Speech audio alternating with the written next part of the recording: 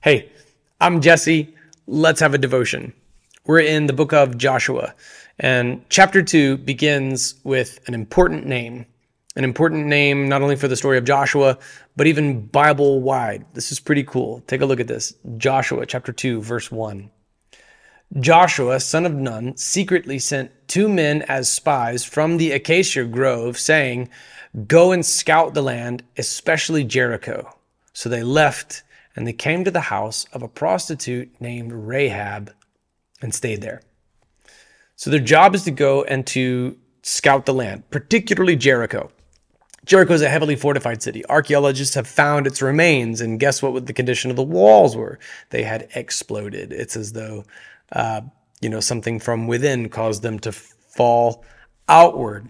It's pretty remarkable. But there's also someone that we've just met right here in the text who's important. And this is Rahab. She is an innkeeper and she is a prostitute. And these two occupations kind of went together in Near Eastern literature, such as the Code of Hammurabi. This was a common practice.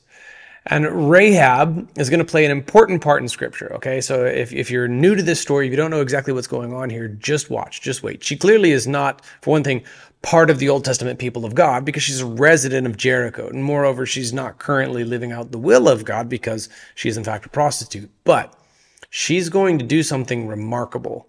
You're going to see a Gentile conversion in the Old Testament. It's a big deal. Those of you who are with us in our study of the book of Ruth will remember Ruth's conversion from the people of Moab.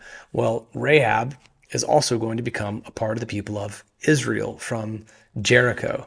She shows up at a pretty important juncture in Scripture. In Matthew chapter 1, it begins with a genealogy of Jesus. You've seen this before. It begins with Abraham. And then, those of you who are with us again in our study of Ruth will remember all of these names in verse 4. All right, Salmon fathered Boaz by Rahab. Boaz fathered Obed by Ruth. Obed fathered Jesse, and Jesse fathered King David. Spoiler, this is the genealogy that leads to Jesus. So we've just met this woman who plays a critical role. She gets a shout out in Hebrews 11. She gets a shout out in the book of James that we're going to look at tomorrow as we talk about the ethical nature of the lie that she tells to advance, really the people of God into Jericho. But what I wanted to start with was just the fact that she plays a critical role in redemptive history. She's in the genealogy that led to Jesus. I'm not in the genealogy that led to Jesus. Are you in the genealogy that led to Jesus? I didn't think so, Mac. None of us is. All right? This is redemption. This is incredible. God used Rahab mightily and eternally and in a powerfully significant way. And we've just met her. But wait, you're going to learn more about Rahab. Don't write anyone off as though they are unusable by God. Don't write anyone off as though they were irredeemable by the power of God. Don't underestimate the Holy Spirit. He may, and he has, he can, and he will use anyone he wants. Just ask Rahab.